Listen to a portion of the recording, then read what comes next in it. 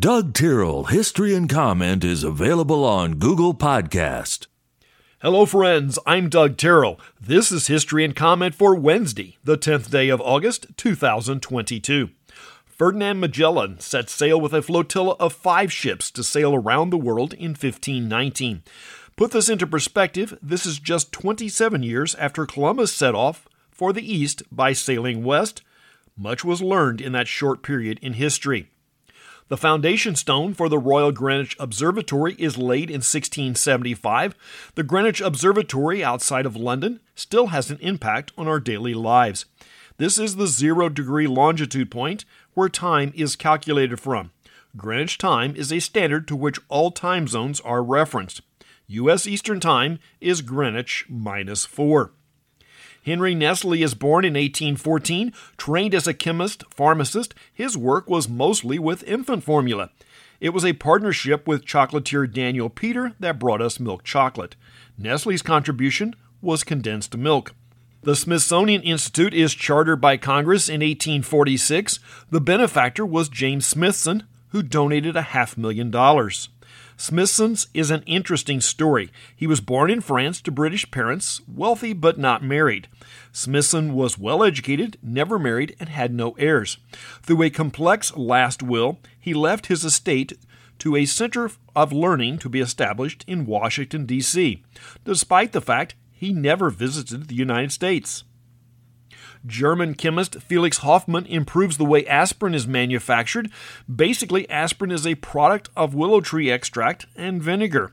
The medicinal benefits of willow bark were long known. Hoffmann was also involved in the synthesis of heroin. You may have heard of the Davis Cup in tennis.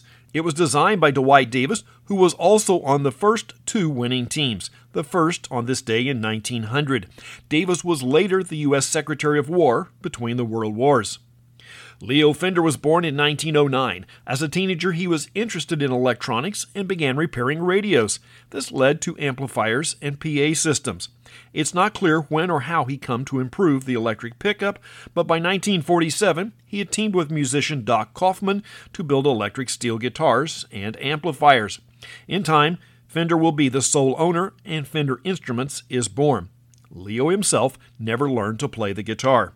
Country singer and businessman Jimmy Dean was born in 1928. A native of West Texas, Dean had a reasonable entertainment career as an artist and host of his own variety show. The Jimmy Dean Show featured an early Jim Henson puppet, Rolf. Dean and his brother later formed the sausage company that bears his name. He is still featured in company ads 12 years after his death. Those soundtracks were most likely recorded before 2004. Sometimes I like to feature the obscure. Actor, screenwriter, and film producer Tom Laughlin could qualify. Born in 1931, Laughlin was a native of Wisconsin. He wrote, produced, and starred in the 4 Billy Jack movies: The Born Losers in 1967, Billy Jack in 1973, Trial of Billy Jack in 1974, and the 1977 Billy Jack Goes to Washington. The first 2 were actually critically and financially successful. As time progressed, Laughlin and his work became more eccentric.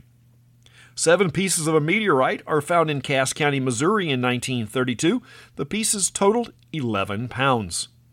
Spanish actor Antonio Banderas is 62 today. He's the voice of Puss in Boots. Maybe the funniest of the characters in the Shrek franchise, Puss in Boots: The Last Wish is due out this coming December. 1961, the U.S., as part of the early days of the Vietnam War, began spraying forest with defoliants. The effort will continue until 1971 and spray over 19 million gallons of herbicide.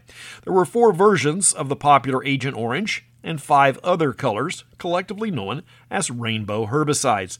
The herbicide active ingredients themselves may not have been the health issue, but the fact that agents purple, pink, green, and orange were often contaminated with dioxin, which is a byproduct of the chemical synthesis process and highly toxic.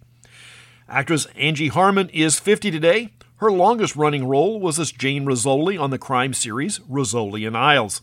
The son of Sam serial killer is arrested in 1977.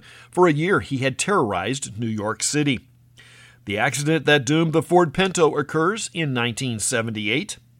Japanese Americans are recompensed in 1988 for internment during World War II.